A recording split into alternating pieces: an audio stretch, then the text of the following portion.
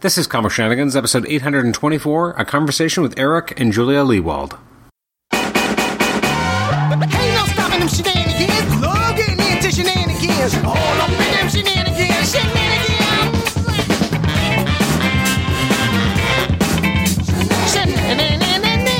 Shenanigans. Shenanigans.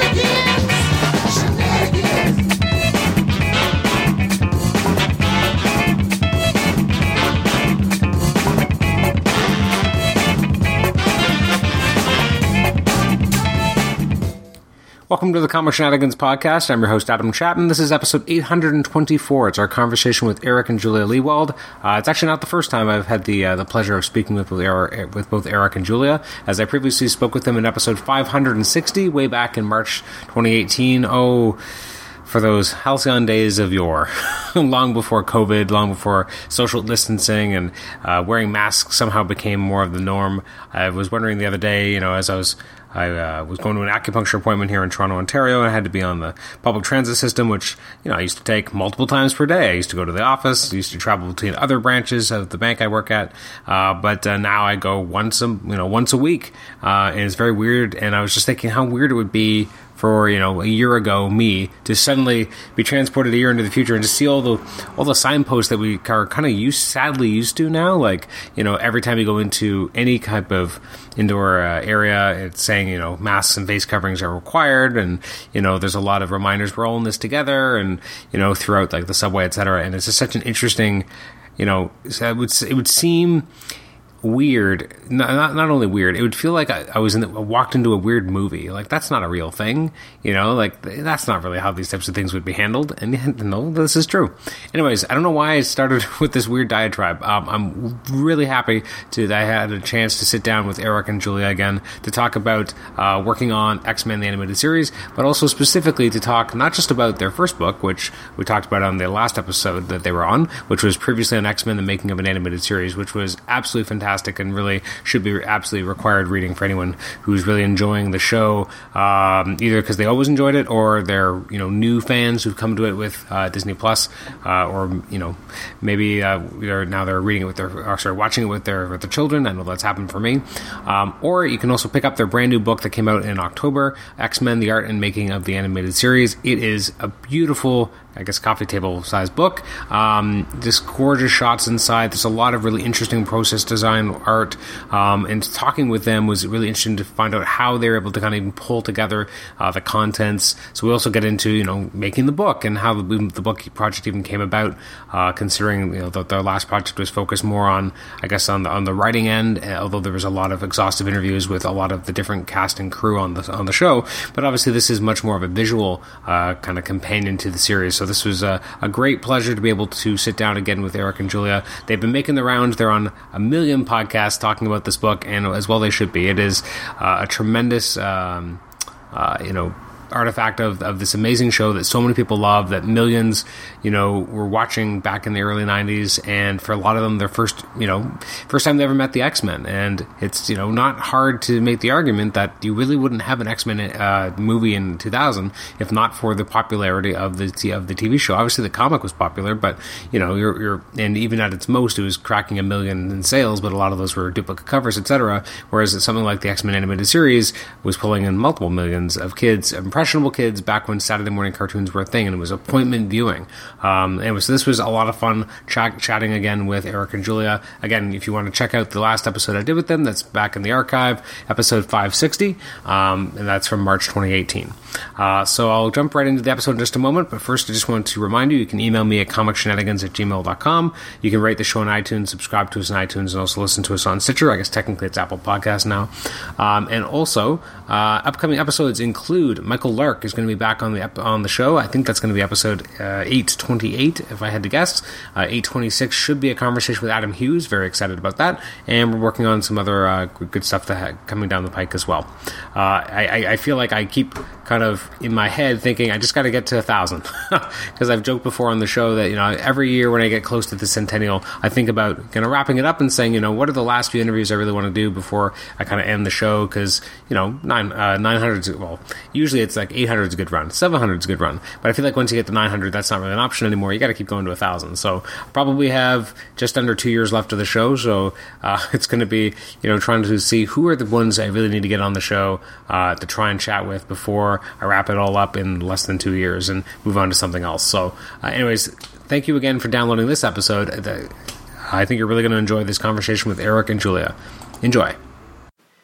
Eric and Julia, welcome back to the Comic Shenanigans podcast. How are you today? Hello, fine. Good to hear your voice again. Yeah, great to hear you.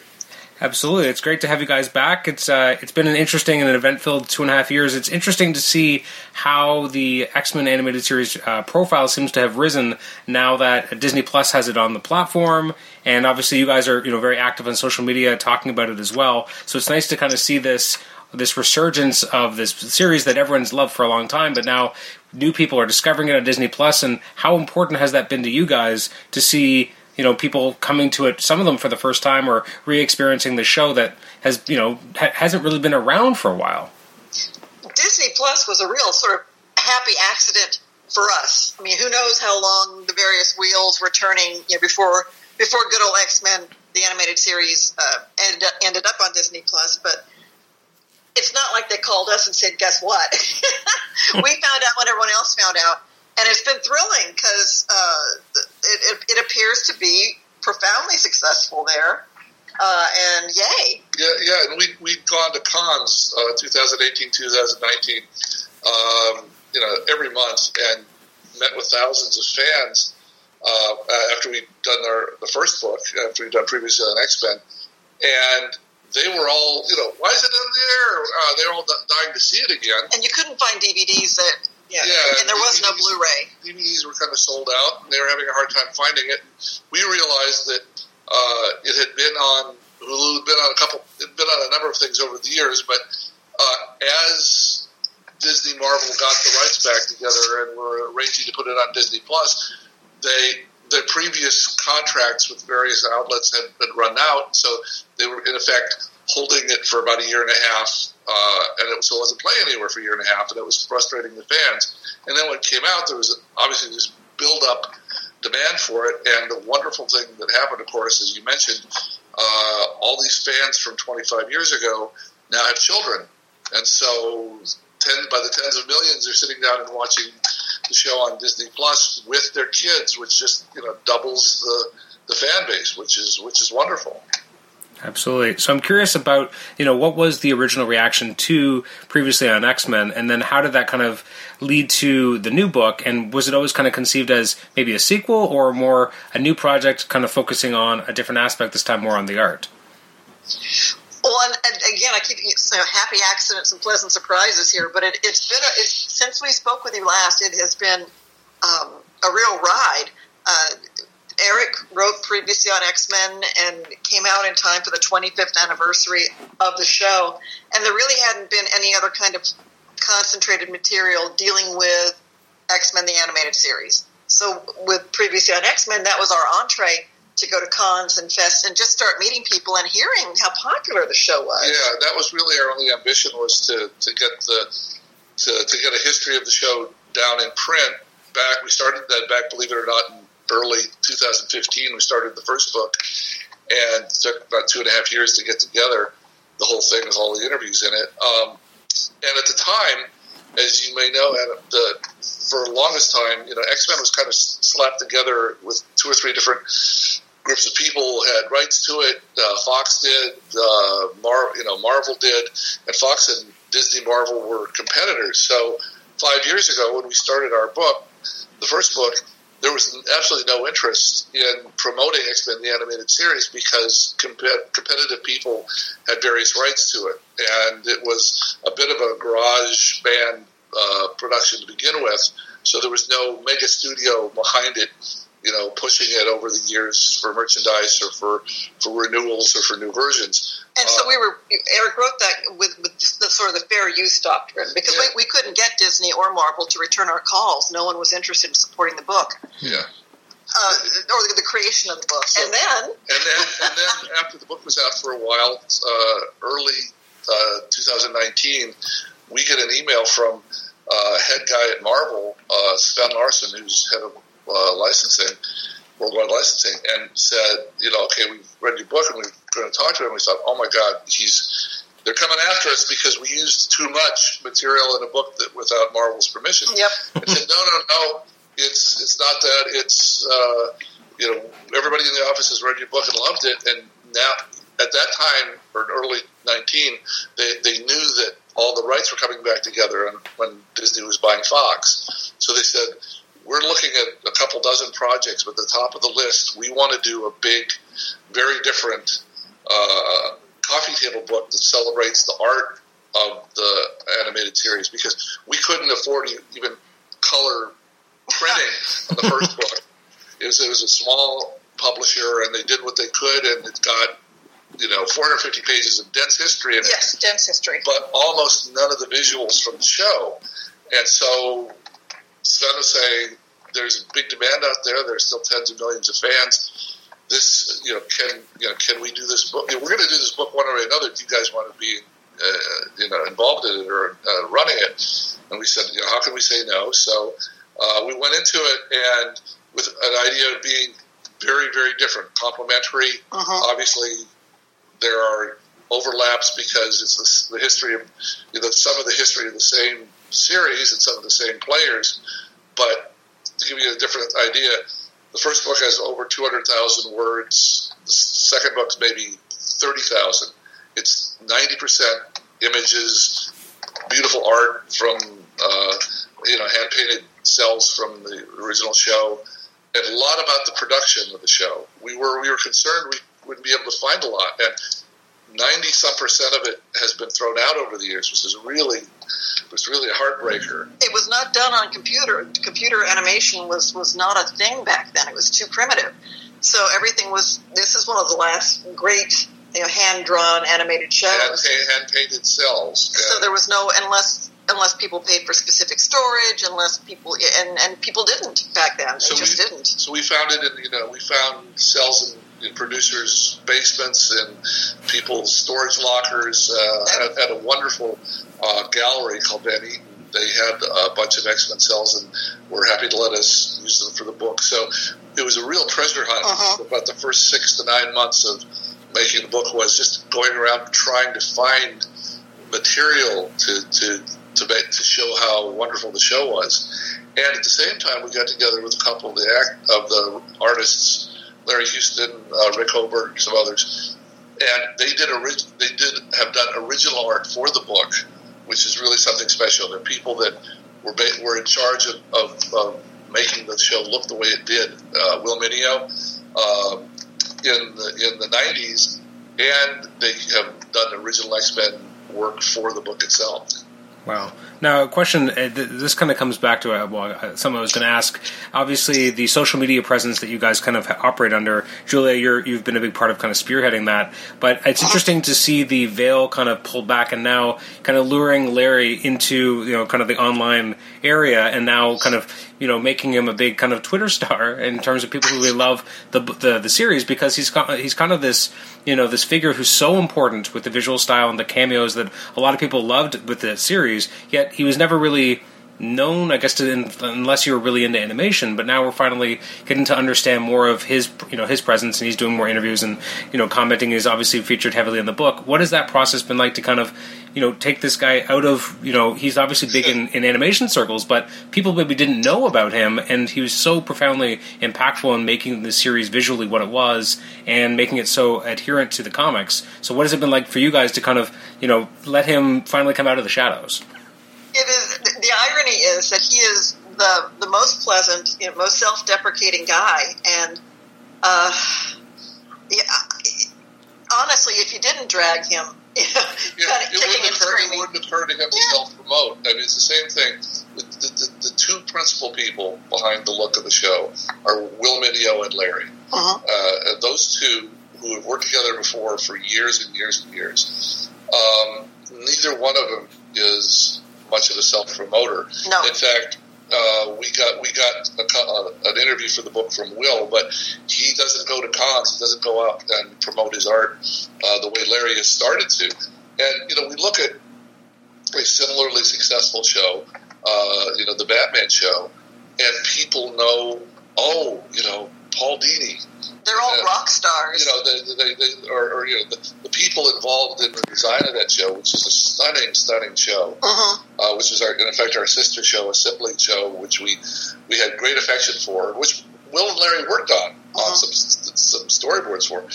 But we'd seen books and we'd seen articles and we'd seen press over the 25 years about some of the people involved in that, some of the artists, and we really did wonder. I mean, Larry has worked on 80 shows in his 40-some years in the business, and we all know how good he is. We know how special Will is as a designer. And Larry, groundbreaking as the first black storyboard artist in Saturday morning TV animation. Back in '79. Yeah. So he was a bit of a trailblazer. Yeah. And these guys, it's funny, but it's the same thing with the cast. Here you have possibly the most beloved cult show of the last 30 years for kids shows. And nobody knows until about a year and a half ago when they started coming to cons. No one knew the names of the people that did the voices that stick in their heads and are, the X-Men voices to the vast majority of X-Men fans. Yeah, what Eric is saying is that for the last 25 years, they had Cal Dodd, George Boozle, Lenore Zann, the whole cast of voice talent had not been approached about going to conventions. And it's like, wait, what? Wait, what? So it wasn't until Eric started talking with them about, interviewing them to sort of create previously on X-Men that seed kind of got planted. Right. And they realized there's these fans out there, and the fans love them, go crazy for them, but nobody had bothered to call until we called them back in 2017 about the book.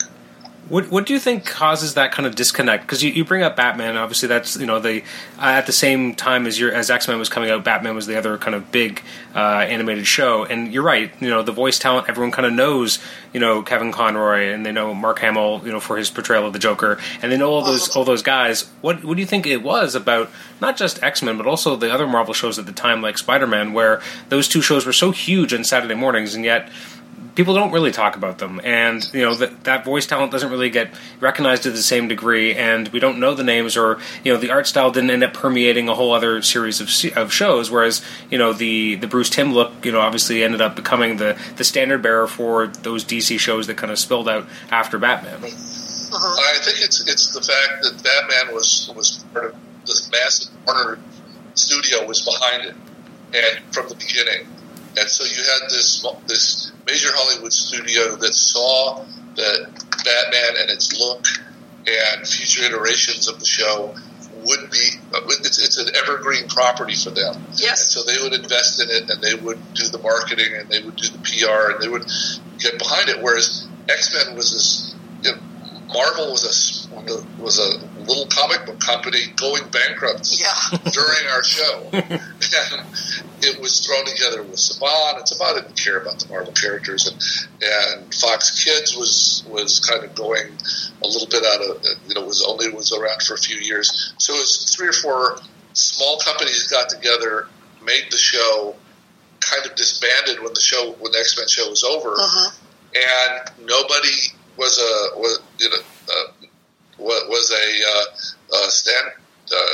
kept it alive the way Warner Studio kept Batman alive, and it's natural. I mean, they didn't have a financial future in it, so why do it? But in the same way, and I always bring up Paramount and Star Trek. Throughout the years, Star Trek has had the support within the Paramount studio family.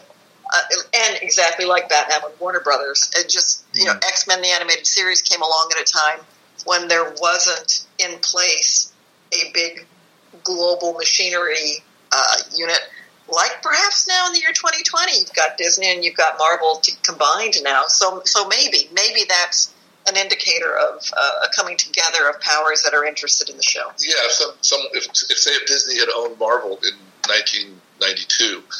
And was behind the show and owned the show for the past 28 years, there would have been more support. There would have been more PR. There would have been more probably new shows based on the X-Men coming out of Hollywood. But it really just kind of got dropped. And I say between Marvel's 1996 bankruptcy and the splitting up of the rights to the original TV show, it was kind of orphaned. Do you think, I mean, obviously with the advent of social media, fans can now communicate more loudly and more clearly and directly with, something that they enjoy. How much do you think that would have changed the game? I mean, obviously people were watching at the time and the ratings were there, but then the show goes away. Do you think, if there had been a social media at the time, it would have kind of tried to bring back the show earlier? Or do you think that would have been a factor? Obviously that's a big what if, and that's adding social media to a climate that it didn't exist. Let me just say, as someone who wrote for X-Men the Animated Series, I am really glad social media didn't exist then. Just in terms of people stomping their feet and pounding their fists, and that's not right, or that's all wrong, or you don't get it, you don't understand. We got to just play. Yeah, it was wonderful. We winged it on the show, and there were millions upon millions of fans out there. But while it was in production until it finally came out and got on the air, nobody much knew what the show was going to be like, what it was going to look like. The fans had been disappointed for 30 years of lots of great Marvel shows on attempts before, and so the expectations were fairly low. And when it became this massive hit, then nobody was questioning it. It's like, oh, the guy's got it right. Hands off. But when we were making it, we pretty much just wrote the stories and drew the images we liked, and Marvel kept on signing off on them, and Fox would sign off on them. But it wasn't. And that was without an audience pressure saying, you have to do this one, you have to do that one. We didn't have a forum of hundreds of thousands of angry X-Men fanatics saying that we were going off canon, or how dare we use one character and not use another character. You know what the pressure can be like. Yeah. And executives listen to stuff like that, and if you're trying to create a show, outside social media pressure can make you change a show. And so, as I say, our luck was we pretty much did this under the radar and were able to just simply do the show we would have done anyway. And that would not be I don't think that would be the luxury today in 2020. Marvel is so huge, and there's so much invested in the X-Men world that there probably would be dozens of people who felt would have an interest in every story twist, in every character we chose, in every detail of the show, and you could still end up with a good show, but it makes it a much more difficult, much heavier slog when you have lots and lots of interested parties, perhaps with conflicting ideas about what a show should be. It's interesting, I guess, the magic of making an animated show in a lot of ways is that first season is kind of flying without a net, because if you're doing a live-action show, you have an almost immediate response where when you're in, usually, I guess in the traditional network model, by the time you're into this, 5th, 6th episodes, you're getting feedback, you're starting to know what's working, what's not, and you can kind of make course corrections. But with animation, it's obviously very different. First of all, by the time you even get the product back animated, it might be so far along in the cycle you can't even make many changes, and you're kind of, flying with what you have and then just hoping that works. Do you kind of like that challenge of animation, at least the first season, kind of being able to go with where you're going and then dealing with it afterwards and hoping people liked it? Well, not the irony, but the fact was that after those first 13 episodes, we were all let go anyway, because they didn't, no one knew if it was going to hit. No one knew if it was going to last. So, Eric was in for 13 episodes. I got to write one of them. And as soon as my work was done, it was out there looking for another job. Not on X-Men, because that wasn't going to happen. It's a double-edged sword. The good part about it, about being able to simply do the 13 stories that you want to do. I mean, there's just, certain arrogance or certain naivete about it. Say, oh, I know this is going to be good. I can see it in my head. I trust the artists. This is all going to be wonderful. And so you write as hard and fast as you can, and you do that for 5 months. Before you've seen a frame of it, you're all done. You're waiting to see how it turned out, and it's kind of it's all a matter of faith. Yes. Whereas the reverse, you're right. In live action, you see the stuff that night. You see it in dailies. If the jokes you're using, if the character shadings you're using for something aren't working on Tuesday, you can adjust them on Wednesday, and for all the other episodes going forward. So you're right. There is an advantage to live action to where it allows you to learn quicker, which we didn't have. We just had to cross our fingers and hope and imagine. A series we got to work on a little bit later, a couple years later, was the Young Hercules series for Renaissance Pictures with Hercules and Xena, and being live action. Happened to have the great good luck of a young star, a fellow named Ryan Gosling, and in the quick turnaround time, it's like, this guy's good.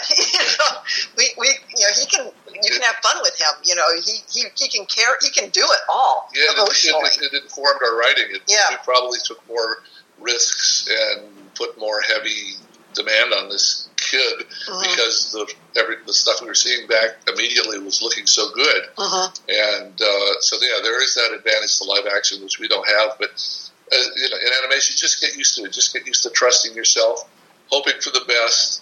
And sometimes it comes out better than you'd imagine, and sometimes it comes out just much worse. And it's, I don't know, a more fatalistic setup, but you do your best and hope for the best. And that was it. Now, obviously, they're able to produce much quicker. Yes. And able to do, when with let's say animated features, they take longer. They do rough versions. They do pencil sketch versions of every scene, and they massage it and do it over and over and over and over until they get it exactly the way they want. With us, it's just like one and done. Here's the script. Here's the storyboard. Here's the scene. If something's not working, you have to trim around it. But there's almost no going back and changing something. We got maybe a few retakes here and there, where you might have a couple weeks to go back and have them refilm something that's just obviously wrong, like somebody's face or a bit of background that got changed to where it shouldn't. We had a tiny leeway there for a couple weeks. More expensive shows have more time to go back and fix. But with us, pretty much what you saw on the screen was what we wrote and handed off. So I have a question about, obviously the themes of the show are very kind of mature. I'm always curious about, was there ever pushback at the time that this was going to be too mature? Because it first of all, it plays so well. It still plays now. It's interesting that Disney Plus has the quote unquote an unofficial trailer for X-Men, which is much more serious. And I started playing it today, and my wife overheard it, and my son walks over because he hears it's X-Men, and she's like, "Is that appropriate?" Not realizing it was X-Men. I'm like, "It's absolutely appropriate. Don't worry." He's 7, but because when it starts, it sounds very heavy stuff, and yet it's this animated cartoon that we all watched in Saturday mornings. How much pushback was there at the time, because it is taking itself seriously, but also taking things in a very level-headed way of with a very optimistic view, but also showing some of the darker sides as well. Got to give credit to the woman who made it happen, and Margaret Lesh, who at that time was the president of the newly minted Fox Kids TV channel network, and who had been at Marvel working as an executive there right before she got the job to be president of Fox Kids TV. And when she was at Marvel, she was a champion for getting an X-Men animated series on the air. For 10 years. For 10 years. Could not find a buyer. ABC didn't want it, NBC didn't want it, CBS didn't want it, couldn't get a syndicated deal going. And she was convinced. She so appreciated what the X-Men could be. So when she got the chance as president of Fox Kids to make decisions, her two big marching orders were going to be, we're going to have a Batman series and we're going to have an X-Men series. And she was the one who was pushing us to make it as, never write down to the kids, write it as mature and as honest as you can. And as someone who writes in children's TV animation, you don't hear that very often. That was very brave.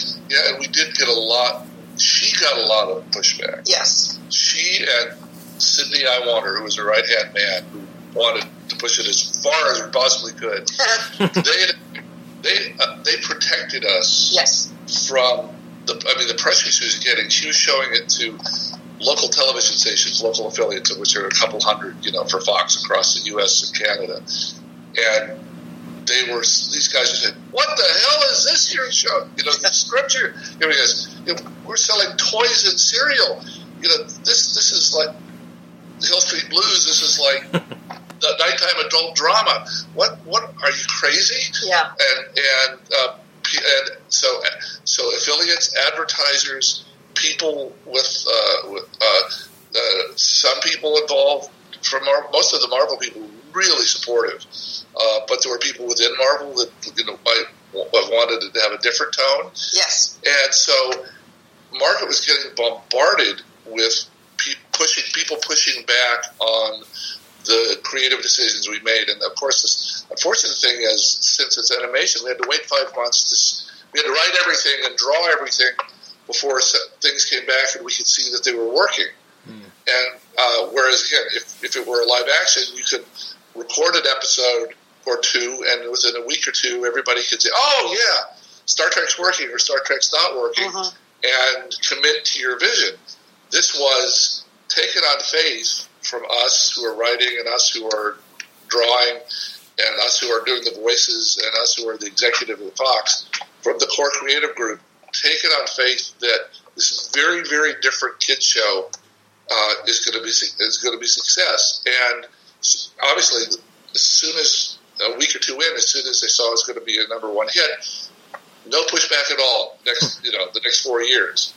But during that 7 months or so, between greenlighting it and seeing the first couple episodes, there were, even just seeing a couple episodes as special previews and them getting good ratings, people still weren't quite sold. And then it runs for 13, and the kids across America and Canada going crazy for it. Okay, fine, no more pushback. But you're right; it was the heavy fighting, yes, to keep it as focused, as close to the books, as serious and adult as we wanted to make it. It's interesting because it sounds like such an improbable dream that almost the show shouldn't have happened, because Margaret takes over, Fox Kids, as you said, in its kind of nascent state, and is immediately pushing something that's making, affiliates uncomfortable, and is still able to have the presence of mind to stick by that instead of kind of relenting or doing the easier thing, but instead believes enough in their vision and is able to get, kind of have the juice enough to push it through, and then obviously all the other things happy things that have to go work out with you guys on the writing side and the animation, etc. But it's almost this improbable dream that it even exists, because, you think that, that's so much pressure for someone to be headlining Fox Kids, this brand new thing, to then immediately take on some major risks. Well, and she did. She literally put her job on the line because she had to answer to her higher-ups. Yeah, her bosses didn't get the show at all. At Fox Network. Yeah, and they just said, "You really risk your career for this?" And she said, "Yes." And said, "Okay, we believe you, Margaret. That's why we hired you. You get 13 episodes. You get 13 episodes, and if it's not a hit, you're gone." And so that was, she'd been given notice, and she still stuck by it. I know she did. We got a couple memos from her when the pressure got, at its peak. Couldn't it be a little funnier, or just a hopeful, isn't there something I can tell all these people to calm them down? And we write back in anguished detail that we think it's got a lot of humor in it already, Margaret. Here, I even gave her less ones for the pilot. Here are the 58 things that are funny about Night of the Sentinels. And I think she passed it on to some people that just weren't getting it, from reading the script and looking at the storyboards. So I want to go back for a second. So you mentioned, when your guys are putting together the new book, that it was kind of a treasure hunt to try and find stuff, because so much of it was not really around anymore. What was your favorite find, or your favorite thing that you're like, "Oh man, I'm so glad we found this, let's put this in the book"?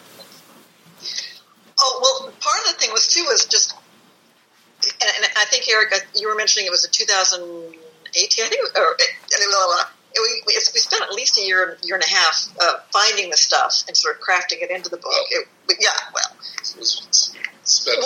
Whatever we spent a year. Okay, whatever we spent on it, some of the stuff at each point was, oh my God, I didn't know this image existed, and oh my gosh, there's more of this kind of image, and then over here, oh wow, yeah. So there were several. If you happen to have a copy of the book, you can open up the things that were kind of that became easier. There were a couple of artists, Dan Wiesenmeyer and Mark Lewis, that were really good collectible. Mark had worked at cleaning up every single character model from episode 14 on, from starting the second season on. So he had every single one of those in a box at home and had scanned them in his computer. So just finding Mark, and Dan Wiesenmeyer had done the same thing with the work, the shows he worked on, meant that we had character designs for most of the series. That was just if Mark had done that, it would have been a lot harder to be as detailed as we are. But to answer your question, my two favorite things are they are triple cell layouts. One of them is Londra's ship, the Shi'ar spaceship. And by layout, it's a hand painted background that is used then to move cells across it to create the illusion of movement. Right, and there's one of that, and there's one of Master Mold being rebuilt. Oh, I guess in about the third or fourth season. Mm-hmm. And those three, they look seamless in the book. That's because of the wonderful editors in this Abrams book. But it's this crankly, 3-part, piece. It's old acetate.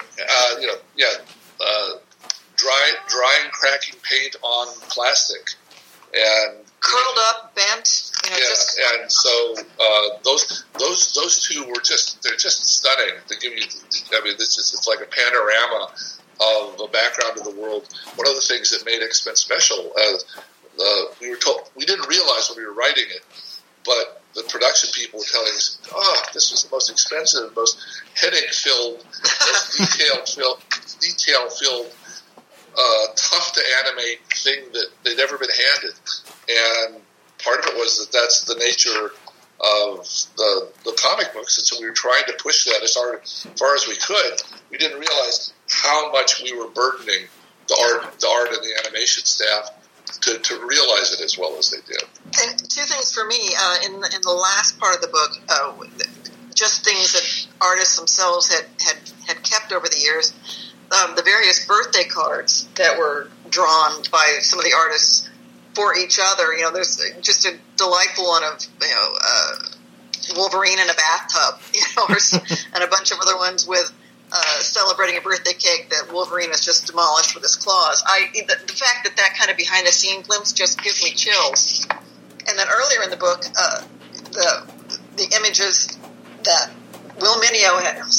Larry Houston photocopied for Eric and had marked them up with highlighter, and you did too. Well, yeah, he wrote out, but I went through.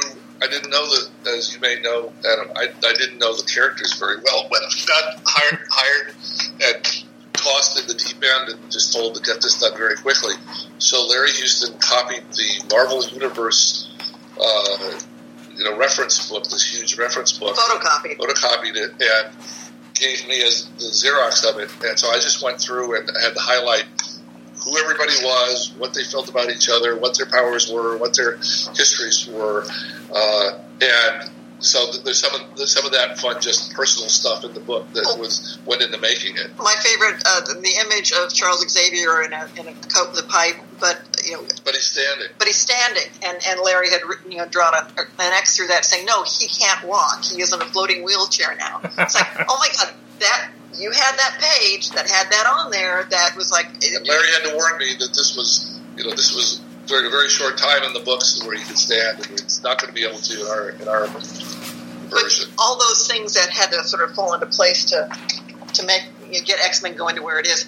Two of my favorite pages are also toward the end, where it's some of that fun ephemera.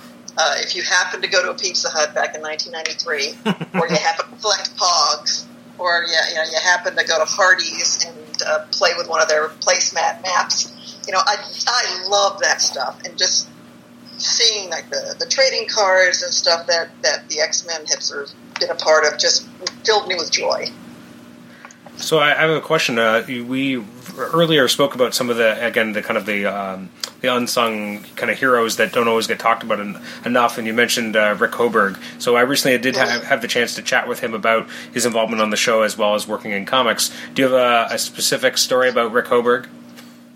Well, he and Larry are responsible for the front and the back cover art for the brand new book, and they each did that because they were excited about the fact that the art might be getting a little recognition. We don't know Rick that well. We do. I mean, the two people, the person that I got to know that I was closest to on the art side, the two people during the production of the show were Will and Larry. And Will actually, one of the only anecdotes I know about Rick was Will and Rick started in the business, I guess the late 70s, on the same day at Hanna-Barbera. They're hired, the same, oh, hi, I'm Rick, oh, hi, I'm Will, 41 years ago.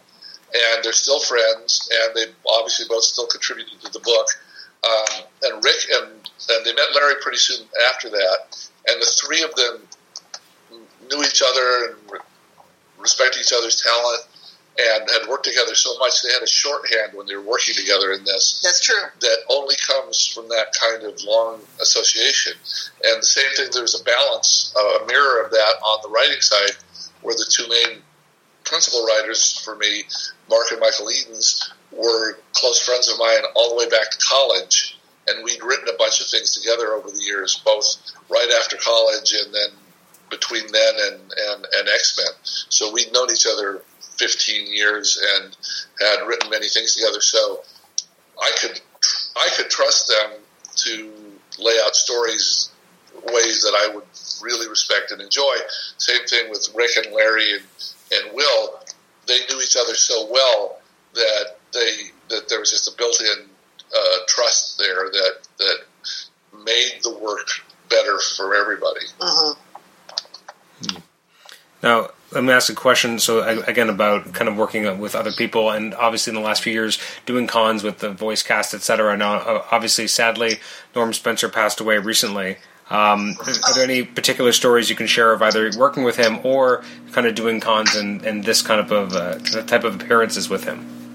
Well, now, here's the sad thing, speaking as someone who wrote on the show. I never got to meet him. Never once got to meet him. They were voice talent. That they recorded everything up in Toronto. And it wasn't until, Eric, you started working on previously on X-Men that you had the sort of opportunity to reach out to the voice talent directly and speak to them.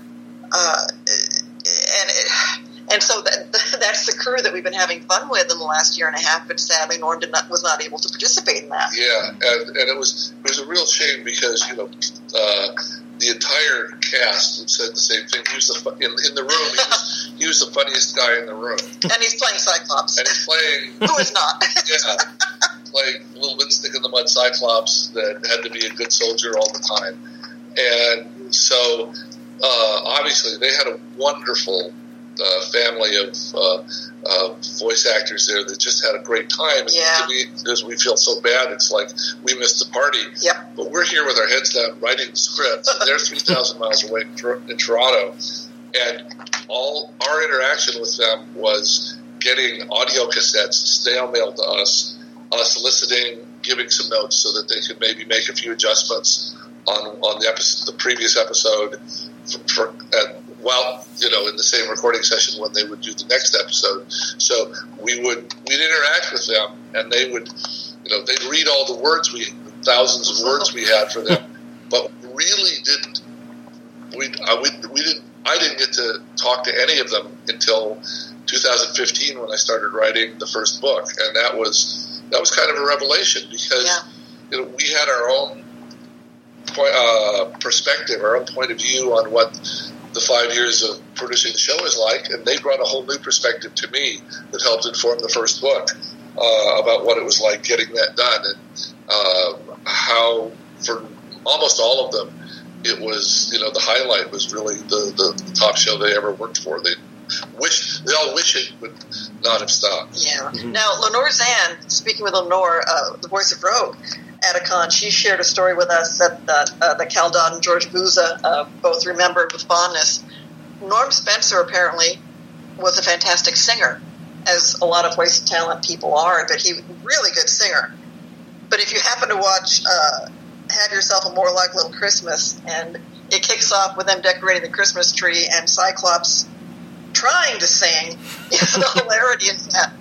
It's Norm Spencer, who apparently really can sing, but here he is playing Cyclops as someone who really can't. And knowing that, it's funnier to me to listen to it now, because he's trying so hard to be off key. It's kind of cute.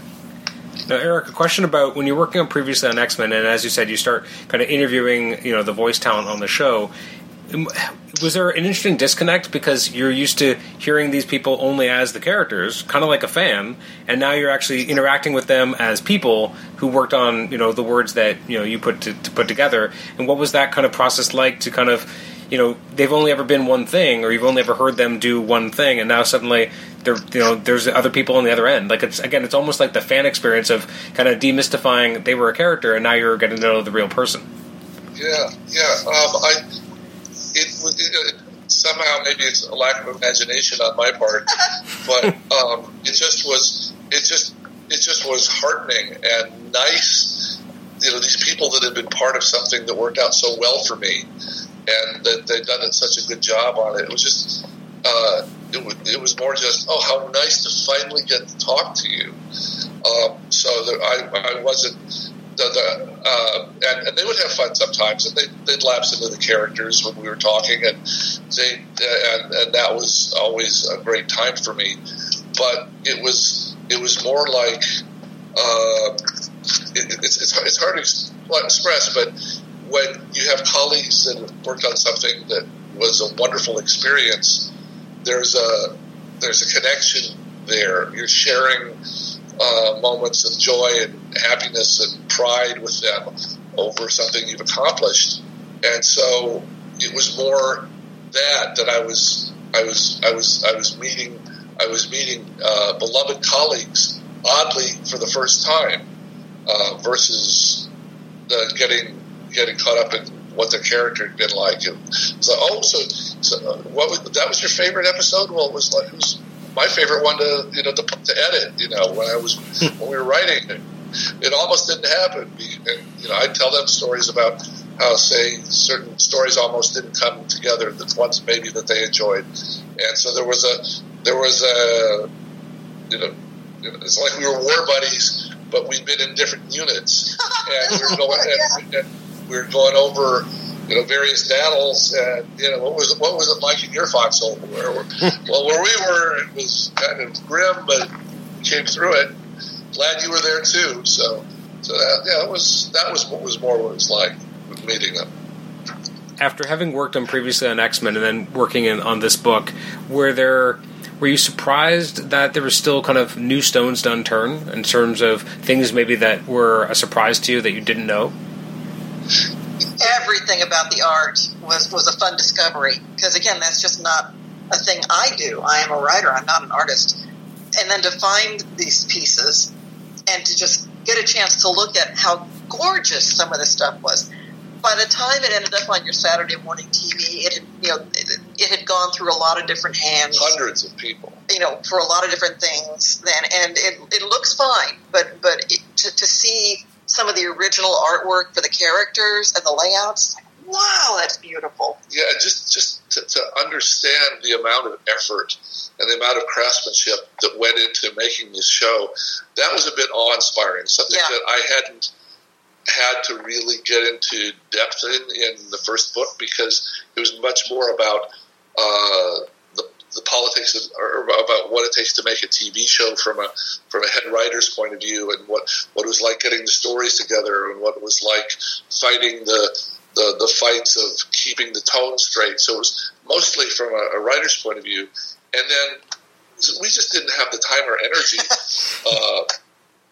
the time to sit down and find out what everybody else was going through. We were just thrilled that they kept on coming up with good storyboards and good episodes. And so in sitting down with the artists and the production people, realizing this vast effort. I mean, the scripts were hard, believe me, and demanding, but that's just one element.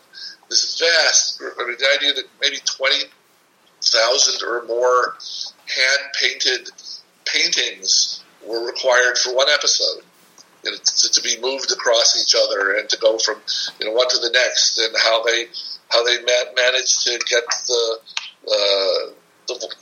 mouths looking right when they're being animated by Koreans, most of whom didn't speak English. I mean, just the details of the demands of pre-computerized animation were pretty awe-inspiring to us. So there were a few personal, a few anecdotes that I hadn't heard, but in general, it was more finding out what all the other craftspeople were struggling with that we just had not had the time to learn. Yeah.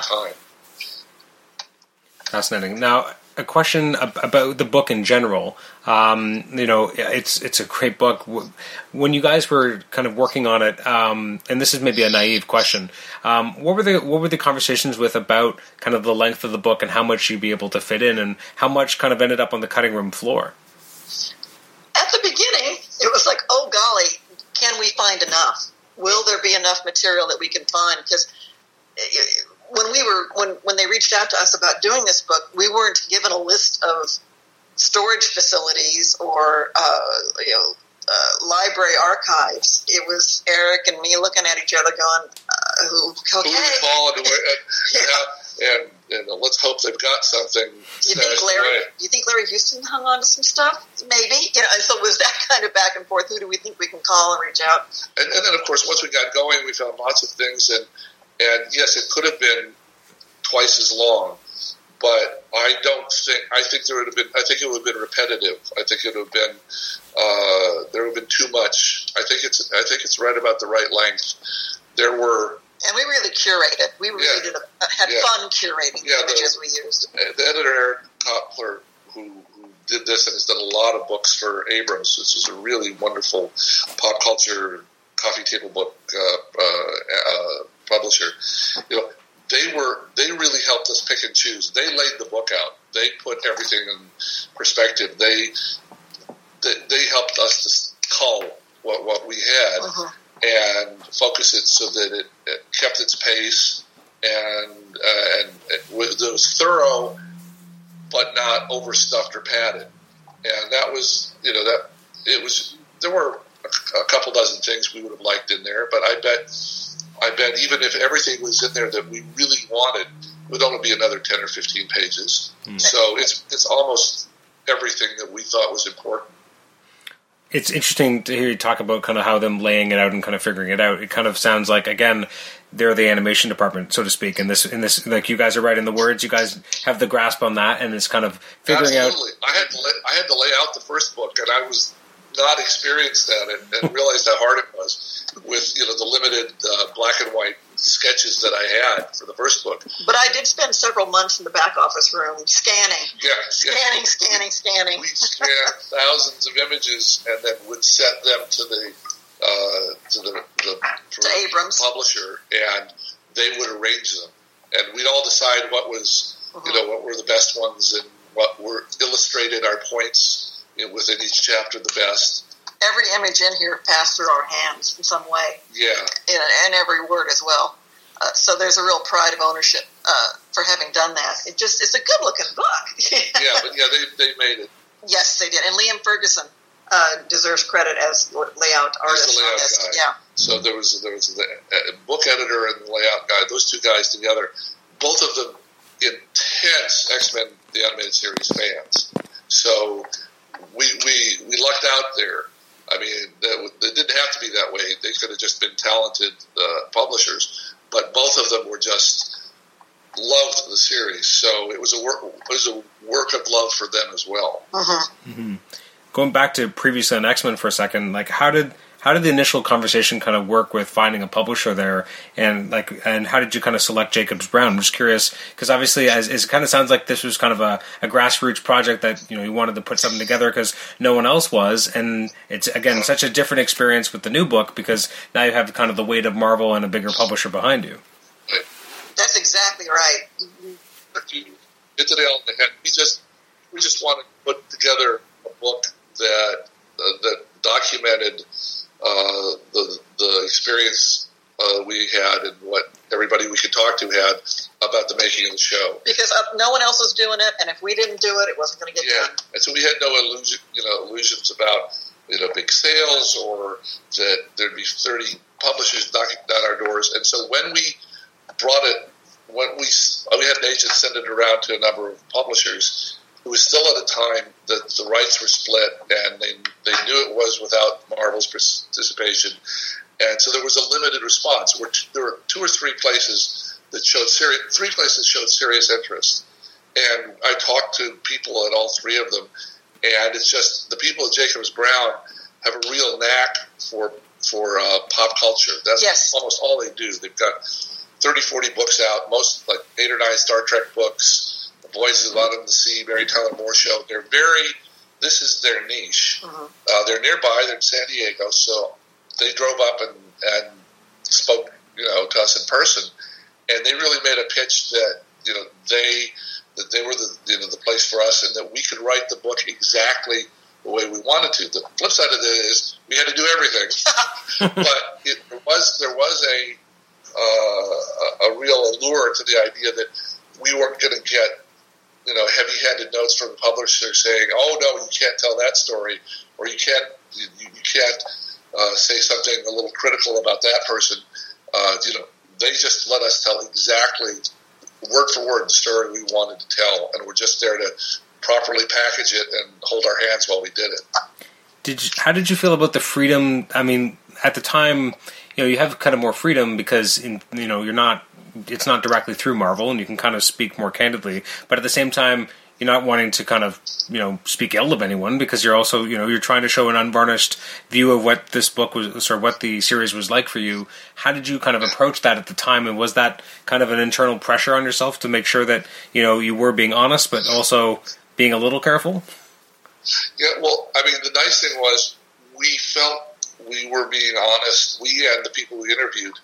And there was a lot of interviews in it. So there were a lot of other people talking about the experience and maybe saying something that might have been trimmed by if somebody else had published it, if they had an interest in it. But luckily, we and people that we interviewed were so happy about the making of the show, and were such fans of it, and were so aware that we were writing a book and doing interviews for fans, that even when we brought up some of the negative stuff and some of the struggles and some of the fights, we were doing it from a place of loving having been through the experience. So there was kind of a positive energy throughout the book. Yes. That made us, because we're writing it for fans. It wasn't muckraking. We weren't trying to make anybody look bad. We were just trying to be honest. And I think we were able to do that in a positive enough fashion that even the struggles and the dark stuff came across, as well-intended story. We did what we did was well-intended. We understand what other people were doing was well-intended, but we had to fight them over it. So I think that took a little of that worry off of us. I don't think we were worried about offending anybody. Because we weren't trying to be nasty, but at the same time, I don't think we pulled any punches either. Did you have hesitation about, like in that initial book, it's not a negative portrayal, but it's maybe not always the one we're used to of Stan Lee, because his vision was maybe not what was the right thing for your show, and his involvement, again, kind of counterproductive to where you guys were trying to go with it. And so you obviously characterize that in the book, which is obviously honest. Was there any hesitation on that because of his kind of, obviously how people hold him in a certain regard and his kind of stature in that community? Sure. I mean, for that reason, and also, we were friends with him. We did a couple, 3 more shows for him later when he had big website on it. He hired us to come up with story ideas. There was an affection there for him, but as I said, and I think I did take care, since it was such a struggle, since it was perhaps one of the toughest struggles in that first year, is keeping our vision and denying Stan his vision, which is everybody that worked on the show knew that in history, but it's not something we're trying to put up in light, saying, look, we won and Stan didn't. We just wanted to show this is what happens when really when passionate people are trying to get a show done and have differences.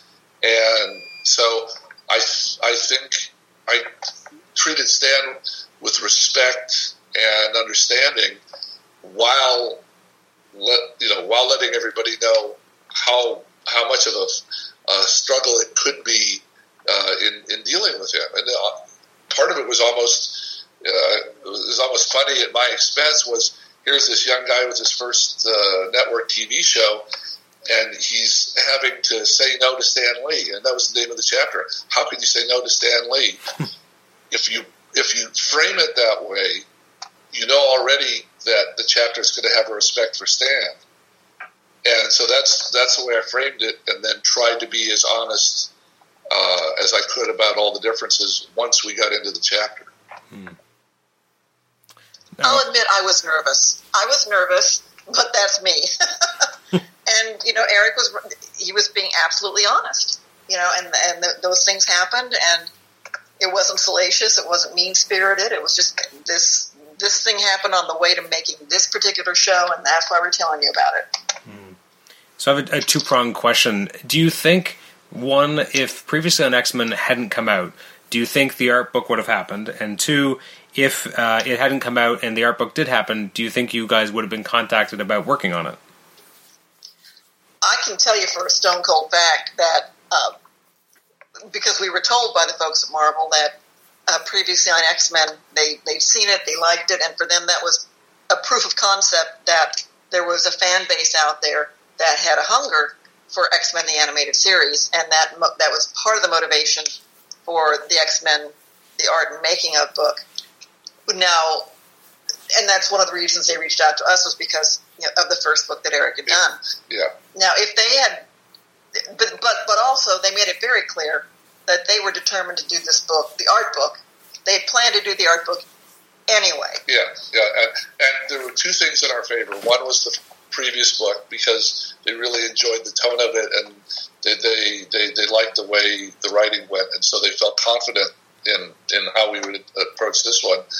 But also, Eric Klopfer at Abrams has a very strong feeling that if you can get people, creative people, senior creative people from within a project, that that there's a value, a fan value, to having them be the people writing the book or as the core of the book, versus just say a good writer doing research, writing about X-Men the Animated Series, and maybe having us do an introduction or a short interview.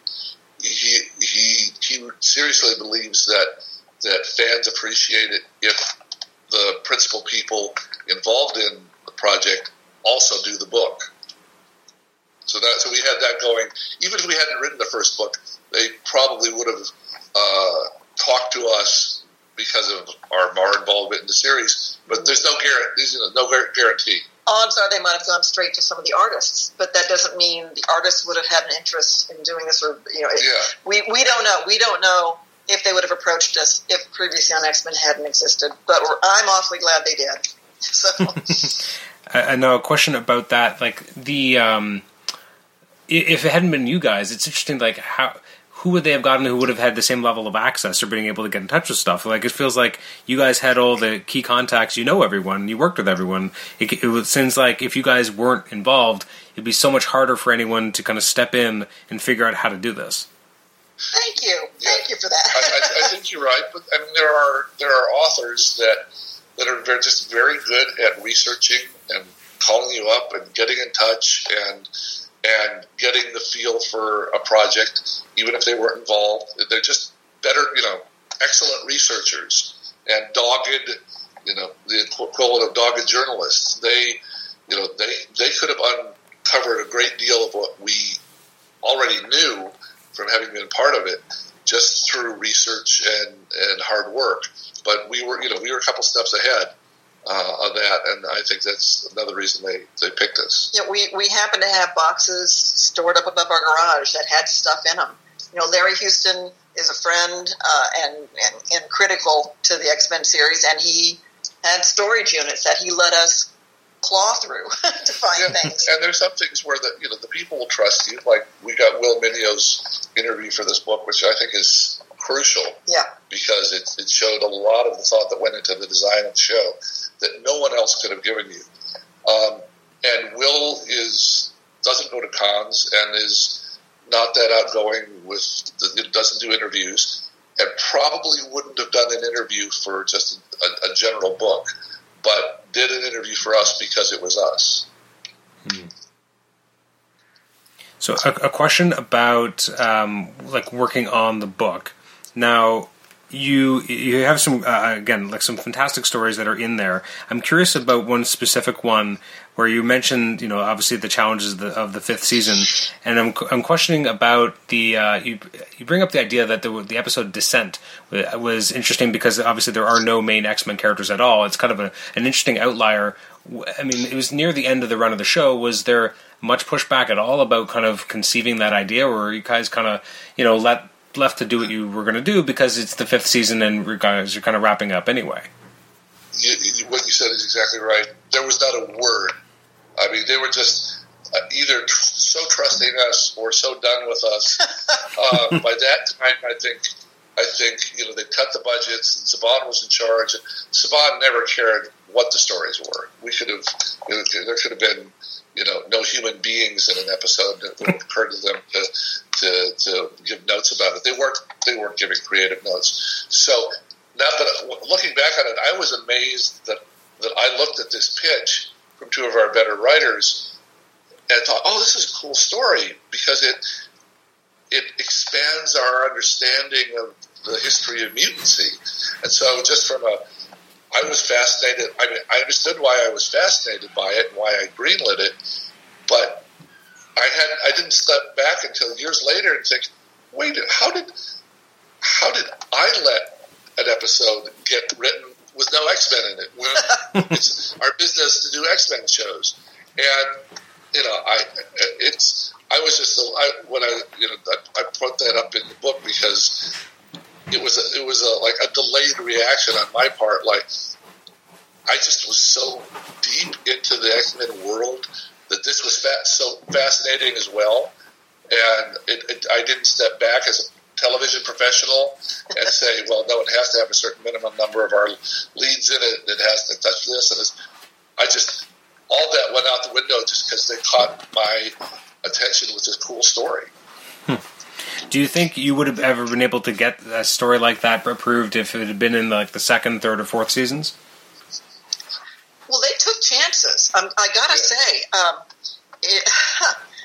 the one that to me is always we got away with that is the episode Nightcrawler, the introduction of Nightcrawler, which is basically a profound contemplation, meditation on religion, and I still can't believe that the show got to do that. But that was second or third season? Third season, I think. Yeah. So during the run of the show, we were telling stories I didn't think we'd get to tell at all anyway. So yeah, there was just a certain amount of liberty that we were given. Once it was a hit and everyone was making money, then again, a lot of it comes from working under Sidney Eyewater to get a name in, it has to get in there.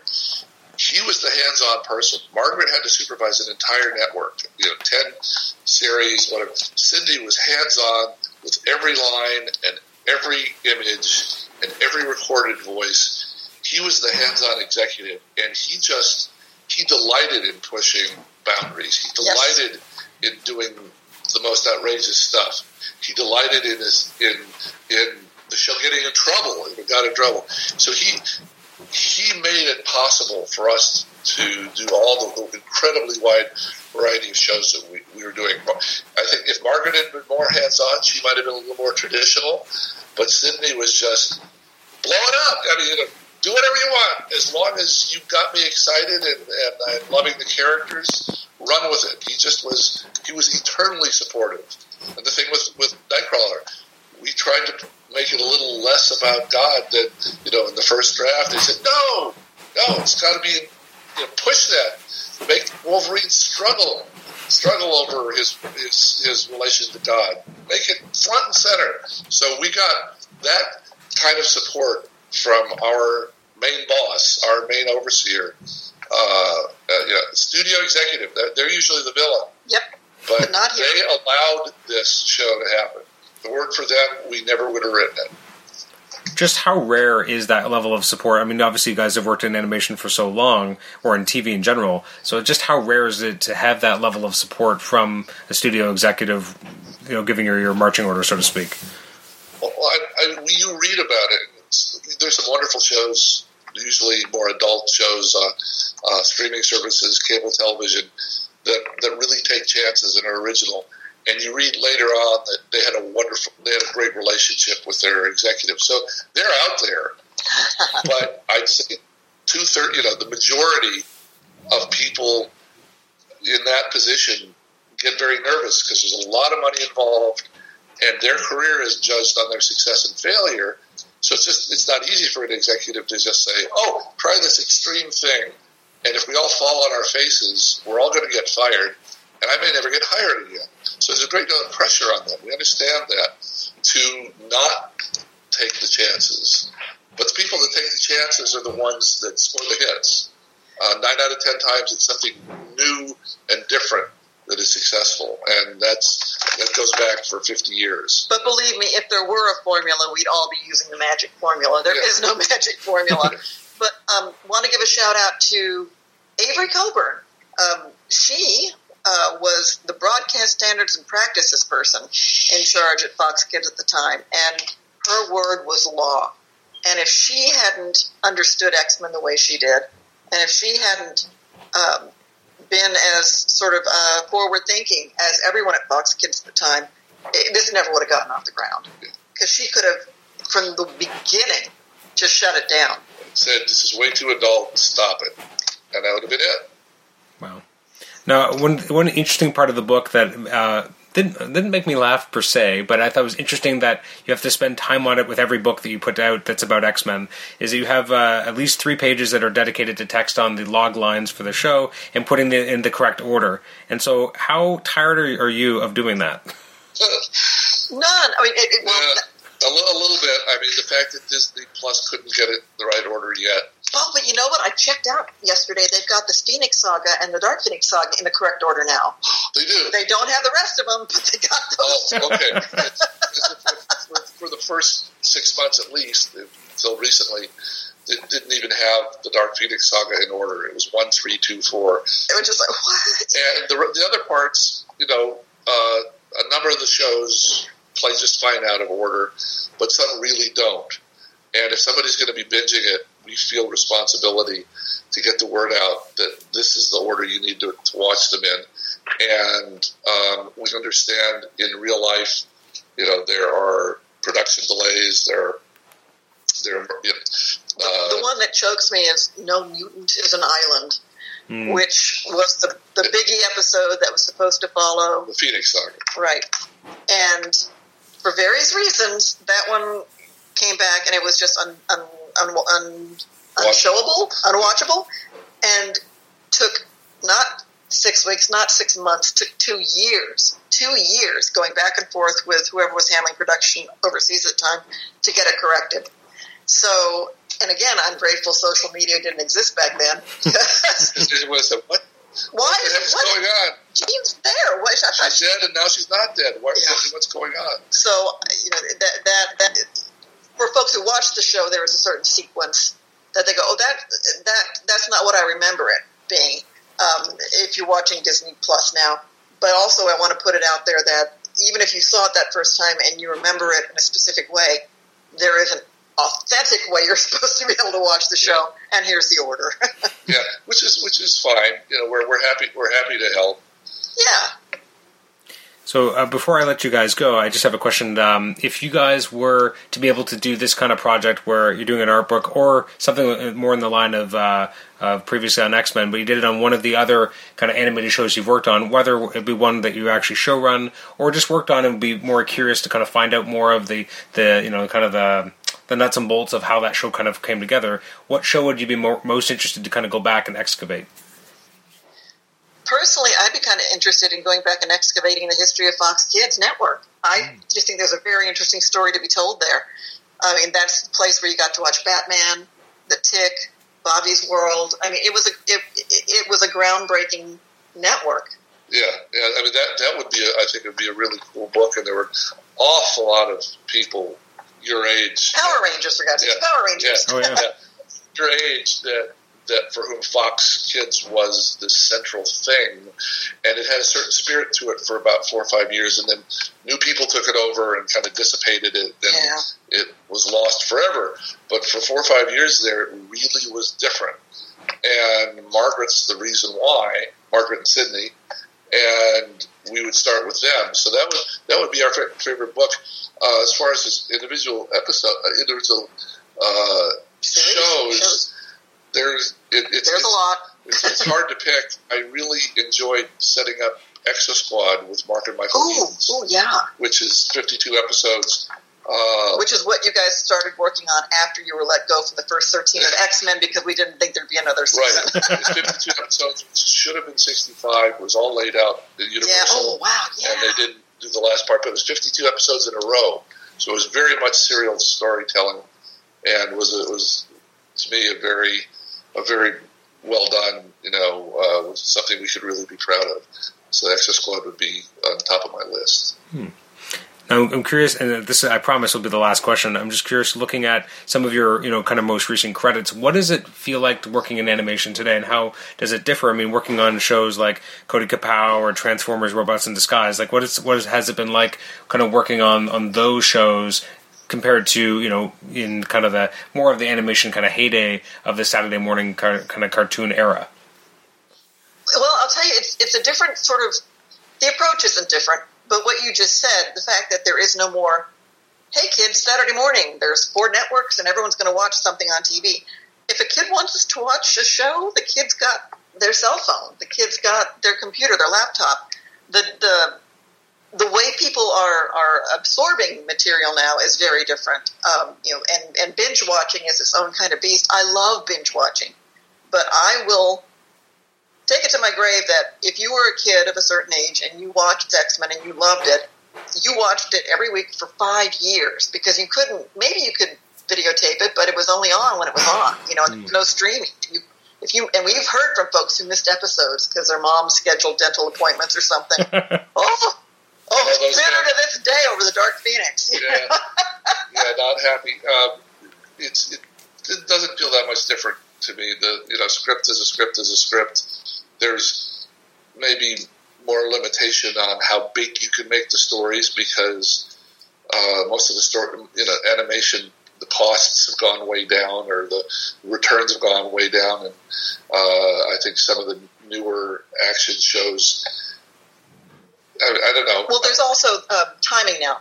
22 minutes used to be the industry standard. Yeah. And now you can have anything from 3 minutes to 7 minutes to 11 minutes. I mean, just the way animation is consumed is different. Yeah. But the writing of the scripts, the approaching of the material remains the same. Yeah, we always wanted to write longer. We always wanted 2-parters or 4-parters. Yeah. And so the idea of writing 11 minutes and 7 minutes, we've done that.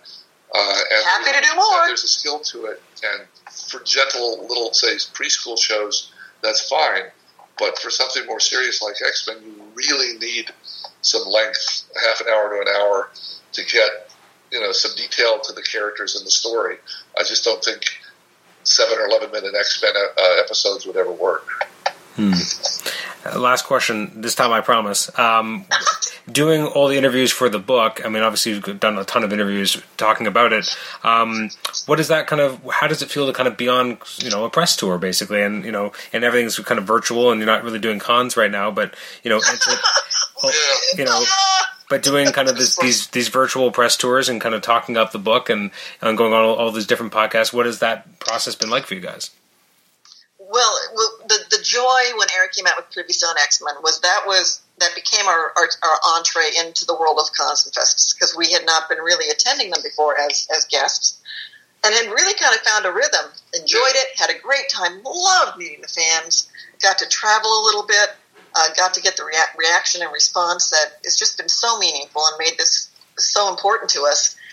And then COVID. The year 2020 just blows, in a global sense.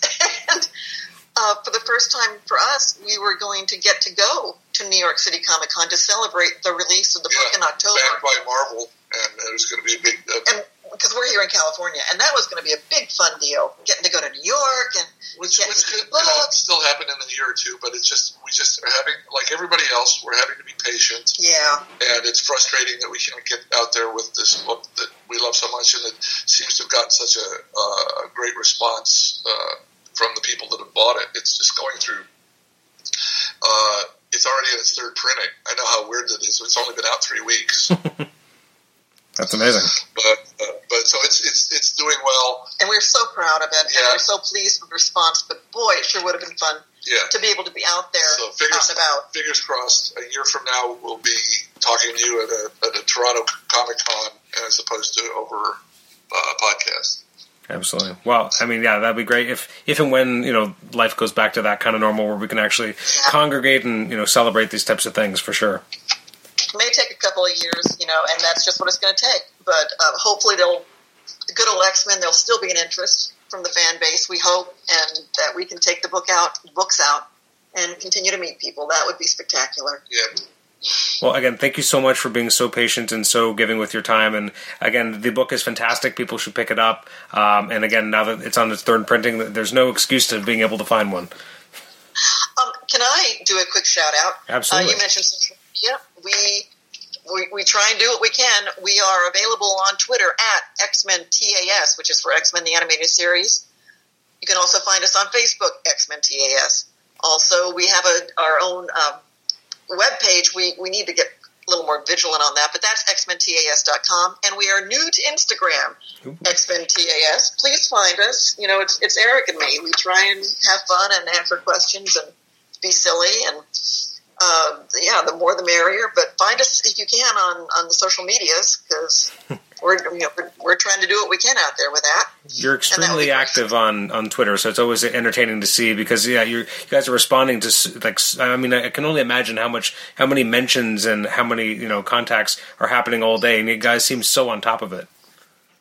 I will admit, what was it when Disney Plus rolled out X-Men Animated on their UK channel, on their UK streaming service. Because it came after they rolled it out here in the US. Folks are going, it's there. And I was sitting there, my thumbs were smoking. I was retweeting everything. And wouldn't you know it, I was so fast that Twitter shut me down thinking I was a bot for 3 days. So I had to be in Twitter jail because they assumed I couldn't be a person. I had to be a robot. But I was just so excited. That's awesome. Well, again, thank you so much, guys. It's great talking to you again. Thank you. Yeah, good to see you. Or not, but thank you. Bye-bye.